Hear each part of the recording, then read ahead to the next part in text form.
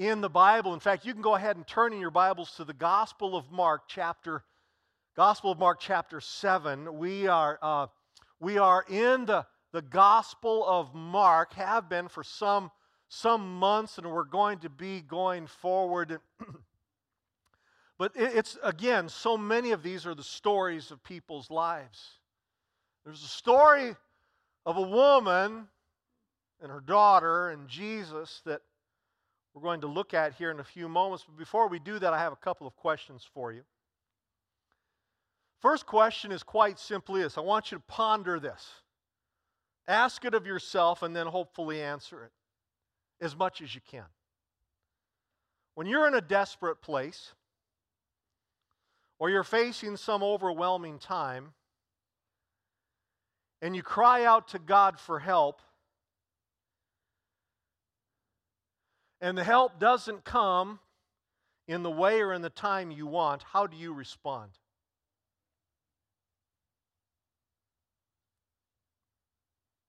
Again, when you're in a desperate place, you're facing an overwhelming time, and you cry out to God for help. He's one of the first, if not the first person you cry out to. But it doesn't come, the answer doesn't come in the way or in the time that you'd like. How do you respond? Or how about this one? A slight variation on the same question. What happens when you pray for something and then another person prays for the same thing and the answer comes to them but it hasn't yet come to you?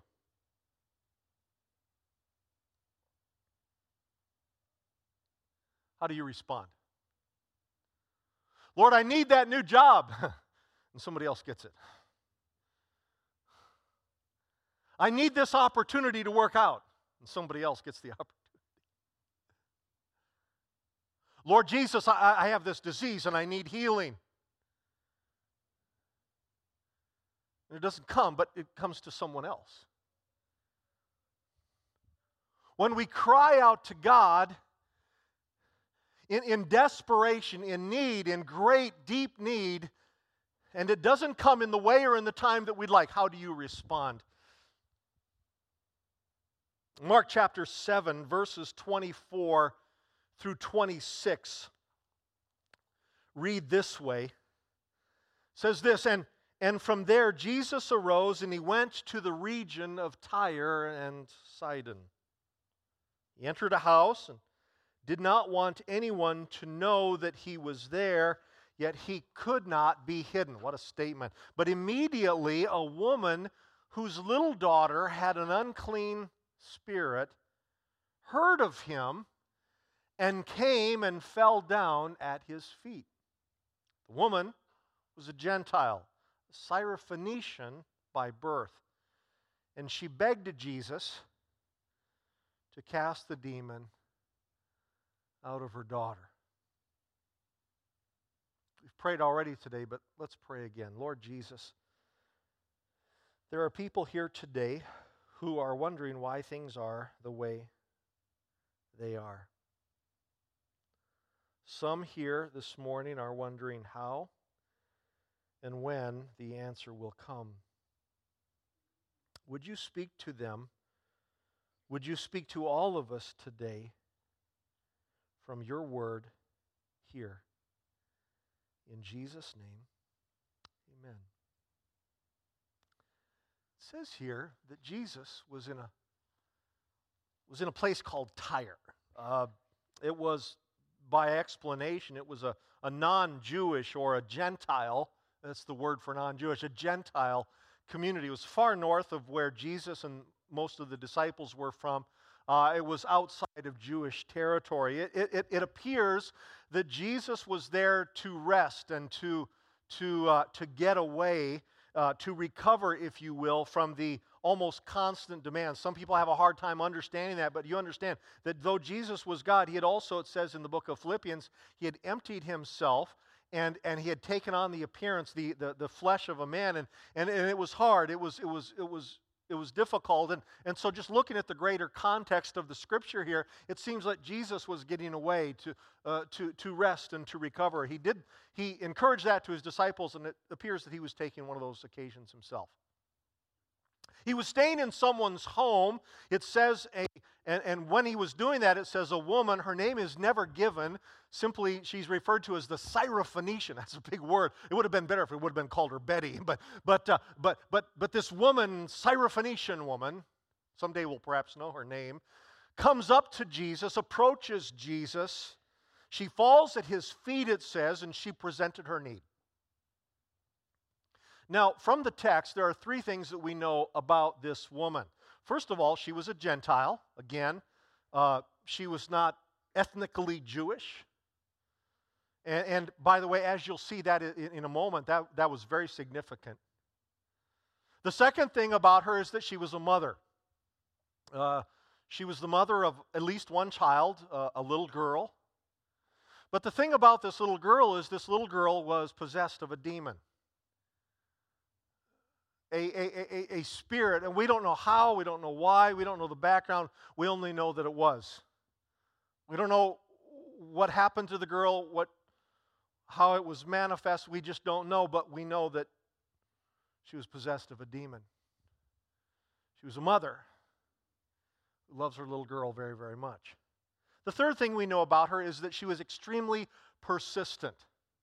And we know this, she apparently had heard about Jesus.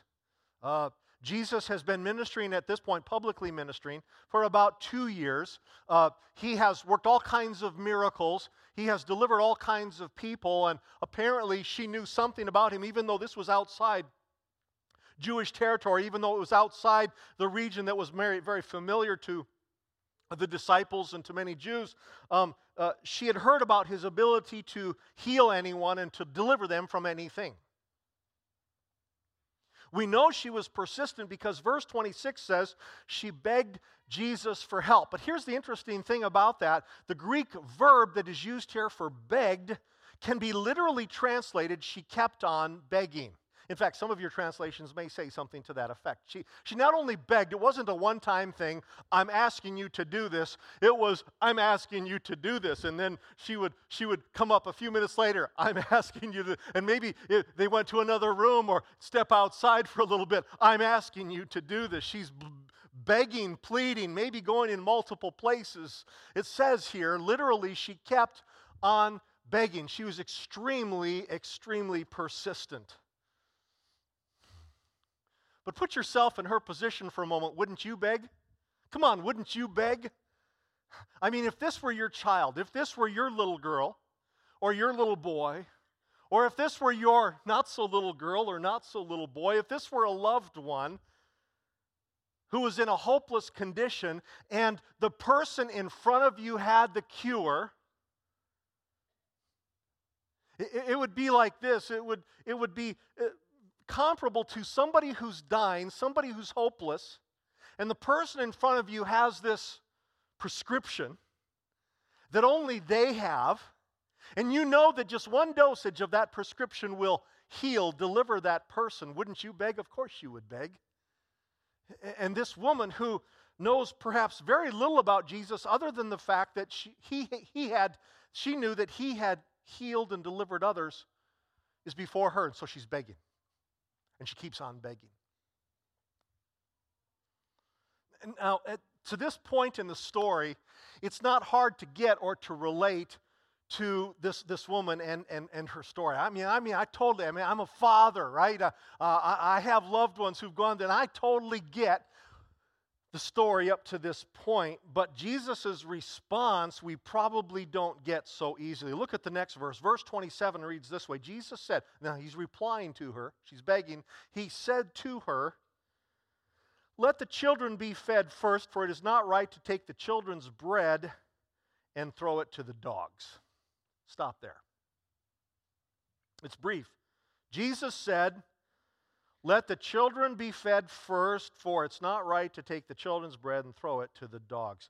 Now, just help me out with this. Do Jesus' words seem just a little bit shocking to you? I mean, from our standpoint, at first glance, I read this story or I listen to this story, and by the way, whenever I probably have read this in the last couple of weeks, maybe 50 or 60 times. Just go through it again and again and again.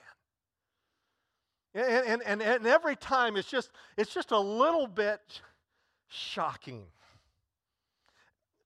Let me explain it this way. If you call someone your child, that's generally a good thing, right?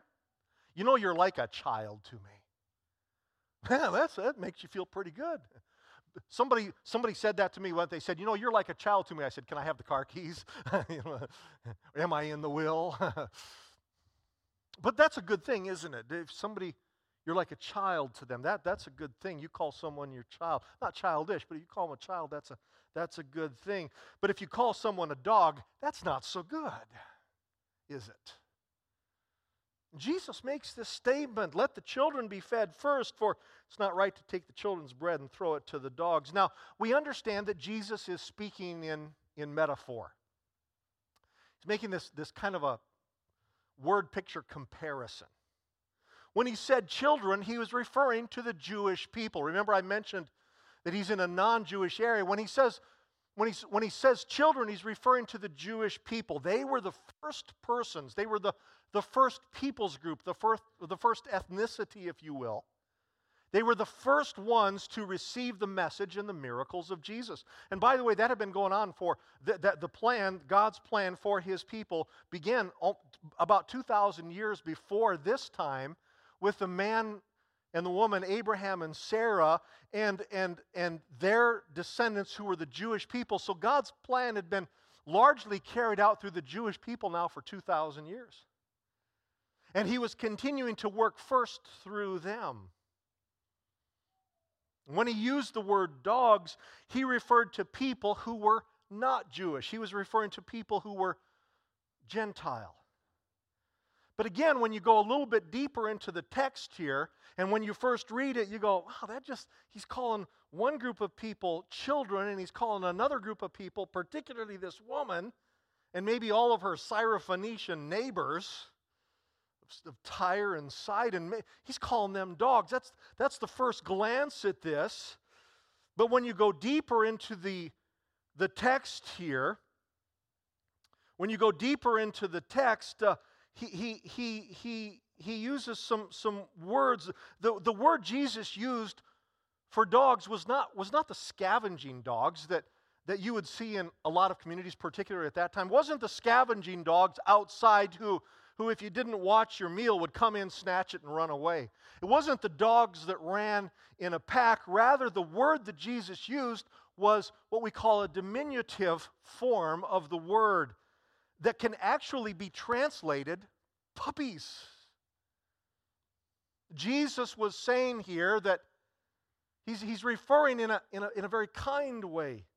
And he said that the food was first for the children and then for the puppies, the dogs, the household dogs who are under the table. My wife and I, we have a little dog. We call her Shadow. I think we have a picture of her. There she is. Isn't she cute? We call her Shadow. We got her years ago, 10, 11 years ago. We got her for our children. We wanted our kids to have a dog. Well, our kids are all grown up now, so if you'd like a dog, you see me after the service, and my wife will be standing right next to me, shooing you away, but her name is Shadow. She's a pretty obedient dog. She sits under the table during the meal. Now it's just my wife and I. She tends to sit under my wife's chair. She seldom asks for anything during the meal. But when the dishes are being cleared, it's interesting, when the dishes, she's smart, or she's got good ears. Dogs do that. They have good noses. And when the dishes are being cleared, she is staring you down, man. She is staring, that look right there. I think I have a pork chop in my hand right there. She's staring you down, hoping for a bone. But you see, there's an order, isn't there? When we sit down, we don't say, oh, here's a pork chop with all the meat on it. We throw it to her. We don't do that. We eat it, and then she gets the bone. There's a certain order. This woman, her need was very, very real. Jesus was not dismissing the need. Jesus was not being flippant with the need. It was an urgent need. This little girl, this woman, this grieving mother is beside herself, and she's begging Jesus. And this little girl, though she's not here, she's some distance off, she's being tormented by this demon. This is a very real need. And yet Jesus put her off. Jesus put her off momentarily, but he put her off, telling her that others would receive first. He didn't say that she wouldn't receive. He simply said there's an order, others are to receive first. Why would he do this? I believe in large part it was a test of this woman's faith. That it was a test of this woman's faith to see just how far she would trust him. She's going from place to place, perhaps, and room to room, I don't know, but she keeps on, it says, begging him. But he puts her off slightly, I believe, to test her faith, to see just how far she would trust him. Somebody once said about this, I heard that if we could hear this, if we could hear Jesus' words, or we could see his face as it was being said, that there was a smile on his face and a twinkle in his eye as he said, we first give food to the children and then to the dogs under the table. And there's something that obviously is law, but I believe Jesus had a purpose. It's not that he didn't care, but Jesus was seeing how far would she go. But I want you to notice, please, I want you to notice in the text, and maybe it's before you, I want you to notice how she did not respond. Before we look at how she responded, I want you to notice how she did not respond. She did not respond with anger. She did not say something like this, "How dare you call me a dog?" Jesus said, first we feed the children and then we feed the dogs. How dare you call me a dog? She didn't say that. How dare you call me a dog? She could have said, I'm as good as anyone else. I don't need you. And then stormed out. Had she responded in that way, had she stormed out, had she become offended and left, then the story would have ended very differently. In fact, the story would not be recorded in Mark chapter 7. But she didn't respond that way. And also, I point out what is not there. Neither did she respond with self-condemnation. Well, Jesus makes this comment, slightly puts her off. She didn't respond with self-condemnation like, you're right, Jesus, I am worthless. You're right. Why would you care about me or my hopeless daughter? Why would you care about me? We're not even your people. Why would you care about me? I don't deserve anything you give me. And she walked away. If she would have done that, again, the story would have ended differently, and her story, that story, would not have been recorded in Scripture. Instead, with both boldness and respect, she turned the metaphor back to Jesus. And she said this, verse 28, "Yes, Lord, but even the dogs under the table eat the children's crumbs." Yes, Lord, even the dogs under the table eat the children's crumbs. Her response, this woman's response is remarkable.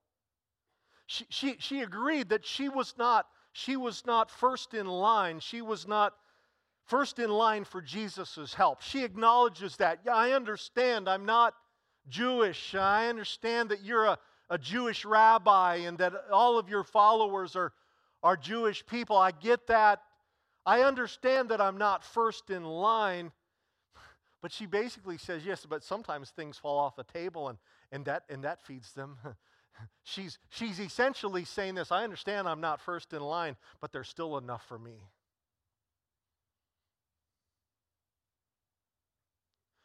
This woman's response there in verse 20, this is a full of faith response. It's remarkable. This amazing woman came to Jesus not trusting, listen to this carefully, she came not trusting in her good standing. She knew that she wasn't Jewish. She knew that she wasn't among Jesus' people. She knew that he's from another area. She understands this. She did not come to Jesus in her own good standing. She came to Jesus trusting in his grace. Now, that's very important. Not trusting in her good standing, but trusting in his grace. She came to him not on her own merit, the things that she'd done. She mentions none of that. She didn't tell him about her standing in that community. She didn't tell him how, though she may not be a Jew, she's obeyed the law. She didn't do any of that. She came to him not in her own merit, but she came to him believing in his mercy. Here's the thing. See, we know the rest of the story. She did not. This is about a year before Jesus would surrender his life on the cross, be crucified for our sins, be raised from the dead, and go to heaven. Ascend into heaven. She didn't understand just how much grace this one had. The most familiar verse in the Bible, probably, as certainly in our culture, is John 3:16. It's an interesting wording, and you know it, perhaps even memorized it, where it doesn't designate certain people's groups. In fact, it said, "For God so loved the world," that's all-inclusive. God so loved the world, that means every people's group, that means every ethnicity, that means every language.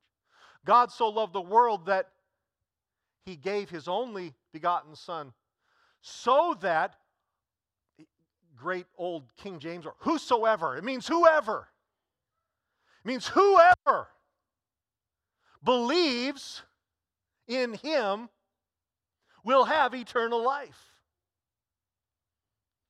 She had no idea that he had grace that was absolutely limitless. She didn't know, she only knew him as a great teacher or a miracle worker. She didn't know he was God. She had no idea how much grace he had. He wasn't like, I'm all out. He didn't say that. Because he wasn't all out. He had grace sufficient for the whole world. This one who stood before her or who sat before her. She had no idea how much grace he actually had. After verse 28, she could have walked away. Again, she could have given into anger. She could have given into self-pity. She could have left either angry or embarrassed or both. But she didn't. She pressed through. She kept on trusting. And in verse 29, it tells us this. Jesus then said to her, "For this statement you may go your way. The demon has left your daughter." The little girl wasn't there. The little girl was some distance off. But he said to her, "The demon has left your daughter." And the story ends very, very well. Verse 30, "And she," the mother, "went home and found her child lying in bed and the demon gone." Glory to God. There was more than enough power. There always was. Jesus had delivered from a distance. He still can.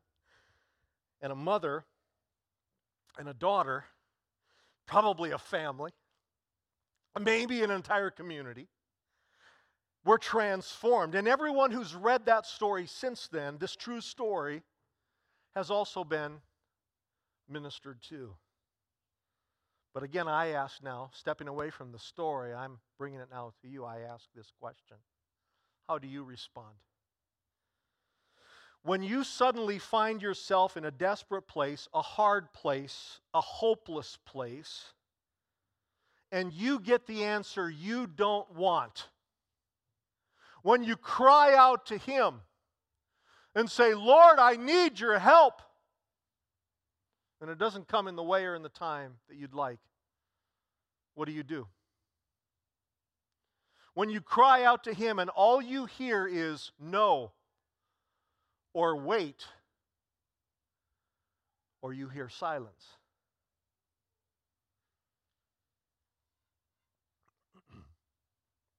Some people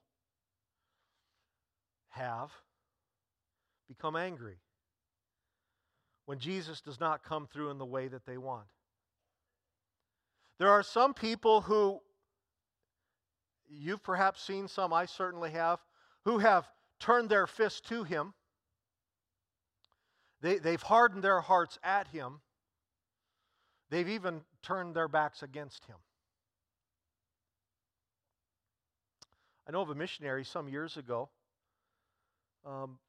serving in Africa. Lost his young wife. They had just been there for a short time. They'd been married just a short time. Had a little girl, and they lost their. He lost his young wife, the mother of his daughter, to a tropical infection. For almost the rest of his life, he railed against the perceived cruelty of a God he no longer believed in. And that sounds kind of strange, but for almost the rest of up until almost the very end of his life, he railed against, was embittered against a God he claimed he no longer believed in.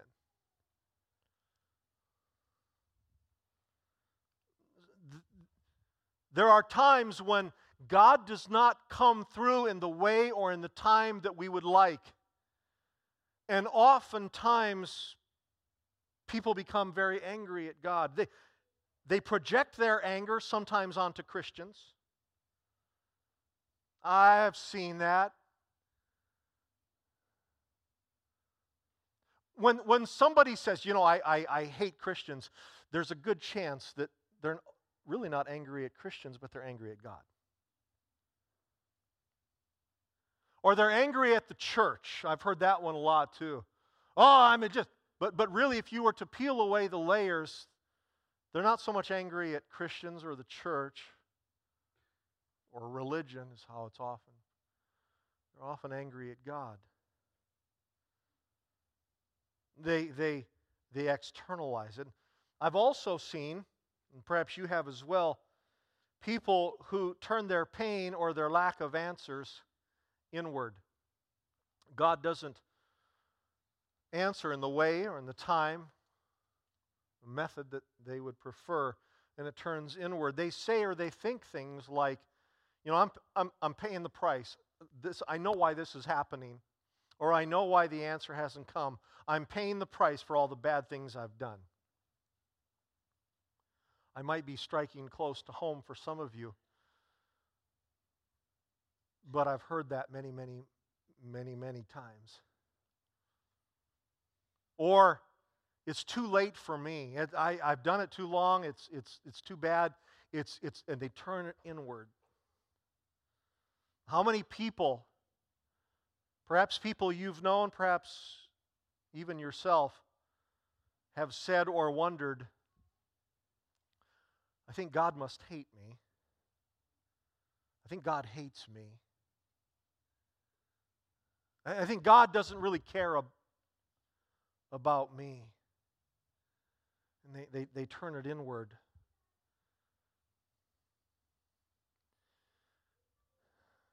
As we walk with Christ, and by the way, I have to say this, if you're not walking with Christ, there is no hope. Amen. And you're right to say amen. Not because we're rejoicing over that fact, but we're saying that's sadly true. If you're not walking with Christ, you have no hope. If your life has not been surrendered to Jesus Christ, you're hopeless. There is no other way. There are a lot of belief systems.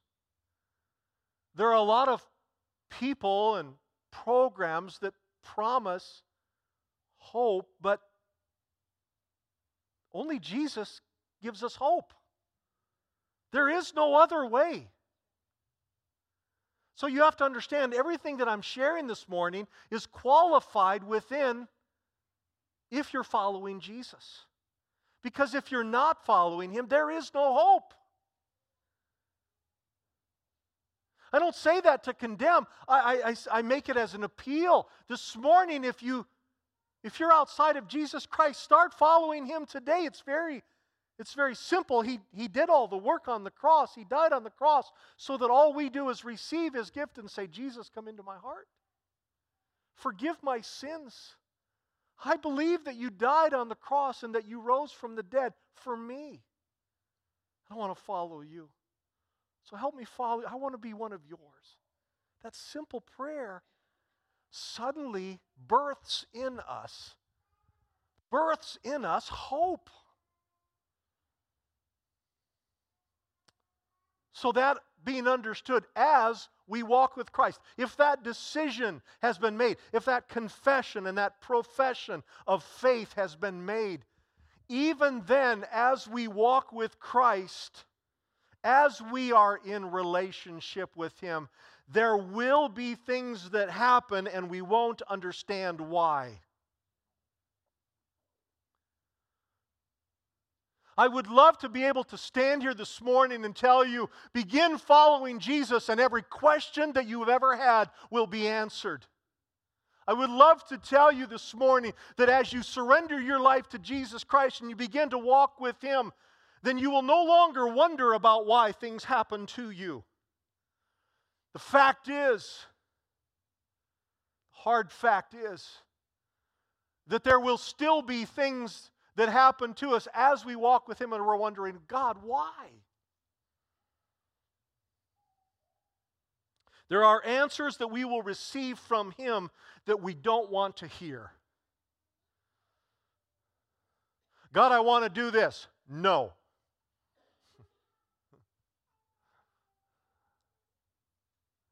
God, why did this happen? Silence. God, when is this going to end? Not yet.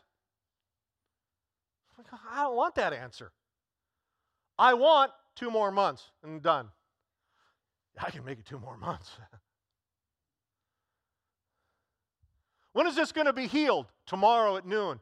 Great. Give me some Tylenol. I'll make it till then.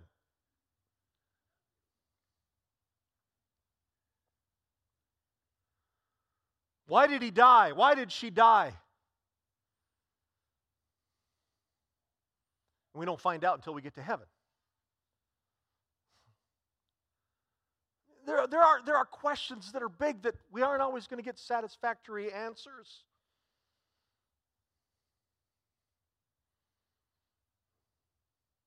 But I know this, that while we cannot always know Jesus' greater plan, and I know that while we will often not like His timing, I know this, because I've lived it. I know this, that we can still place our trust in Him. That I don't understand why sometimes, and I don't understand when sometimes. I don't understand, I don't know when, and I don't know why. But I know who. And I don't understand when, but I understand that He still has a plan for me. I don't know what it is, and it may not be the plan that I'd like or the plan that I would choose for myself, but I know that I'm still in His plan. That in some way, in some time, His will is being accomplished in my life. This book is filled with people who gave their lives for Jesus, the cause of the gospel. This book records people whose personal dreams were unfulfilled and who were in the very center of God's plan. This book contains the stories of people who said why and they didn't get an answer. But this book is filled with people who trusted God in spite of that non-answer.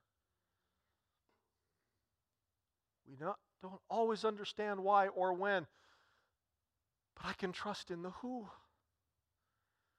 And I choose to trust in Him. Oh, the answer may come very, very quickly. But I'm still going to trust in Him. I'm still going to trust in Him. This morning, I want to pray with you. I started this message with a question of, does this apply? Have you ever wondered? I asked that. Now I want to pray for you. For there are some here who are there right now or who will be soon. There are people right now who, even in the last few days, in the last week or two, have said, God, when? God, why? God, where? And I want to pray for you this morning. In a few moments, our musicians are going to come and just hold for just a moment, but in a moment they're going to come. But I want to pray for you.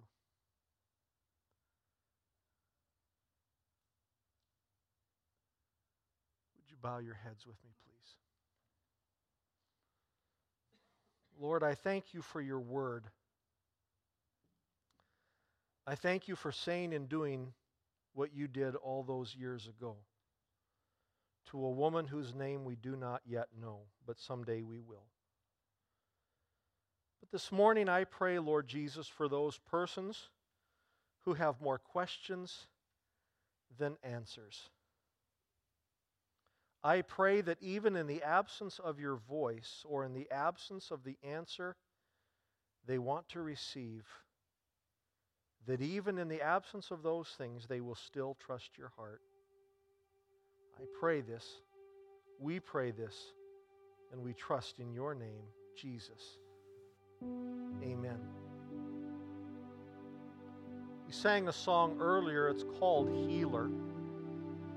This woman was not so much having a need for healing as much as deliverance, but I want us to sing this song again. Our worship team is going to lead us in this. You hold my every moment. It says you calm my raging seas. You walk with me through life and you heal all my disease. The timing is what we sometimes wonder about that, and yet it's all true. He does walk with us. In time, He will heal all of our disease, deliver us from every kind of difficulty. We call that heaven, but in the meantime, He still ministers to us. And there are times when we have to trust in Him. Not times. We always have to trust in Him, regardless of what the answer is. I'd like you to stand, would you? In a moment, we're going to open up these altars. Go ahead and stand. We're going to open up these altars in just a few moments, though, to give you an opportunity to perhaps just spend some additional time seeking the Lord. Maybe some other things that you need to do, and you certainly are free to go. You're certainly free to make your way out of this place as soon as we're done singing this. But these altars are going to be open. I would like to invite you to come forward. If this morning, particularly you this morning, and I really mean this, if this morning you've been really wrestling with some of these questions of why and when and where, and maybe you have or you haven't, but maybe you feel just a little bit like your faith in Him is starting to erode because of these questions. I want you to come. This message has been for you particularly. And I want you just to come around these altars and just spend some additional time with the Lord. That's more important really than anything that could happen this day. I'm very convinced of that. So I want you to come and just in a moment here, after we sing it through once, I want you to go ahead and step forward and just spend some time with the Lord, seeking Him. You can kneel at these altars. You can kneel at one of these front pews.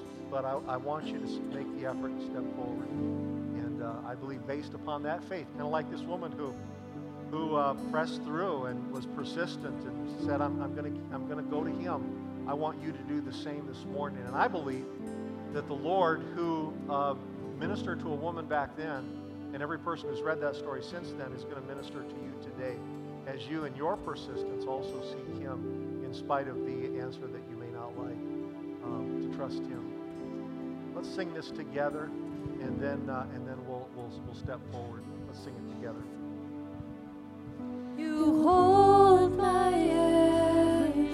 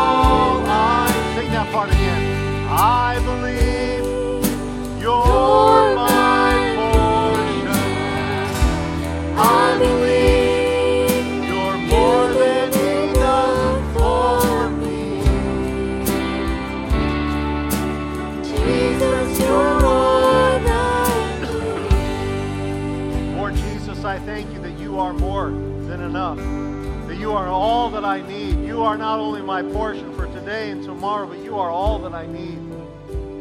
God, I need you more than I need the right answer. I need you more than I want in my time frame. I need you.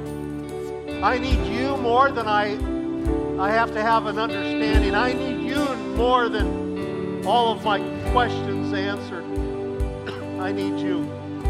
So, Lord, as people gather around these altars, throughout this week, this coming week, Lord, as people go and they find themselves in those times where there are more questions than there are answers, I pray that your Spirit would rise up within them and say, I don't understand everything, but I know this. Jesus is my Lord. And I'm going to keep trusting in him. So, Lord, I pray that for every brother and sister here today. I also pray, Lord, if there is any person who even in this moment would surrender their life to you, asking you to come in and become the Lord of their life, Lord, that you would do it. I know that you will, Lord. You came to the cross to make that possible. Of course you'll do that. You're just waiting for them to invite you to come in. So, Lord, even as that happens in these moments. So, Lord, as we go our way, as we gather around these altars, as we commune with each other, but more important, as we commune with you, Lord, may we go in the power and the strength of your Holy Spirit. May we go with the authority of your word, and may we go, Lord, trusting that you are our Lord and our Savior. In spite of what comes, Lord, our trust is in you. We thank you and we pray these things in the mighty name of Jesus. Amen. God bless you. These altars are open. Worship team, continue to lead.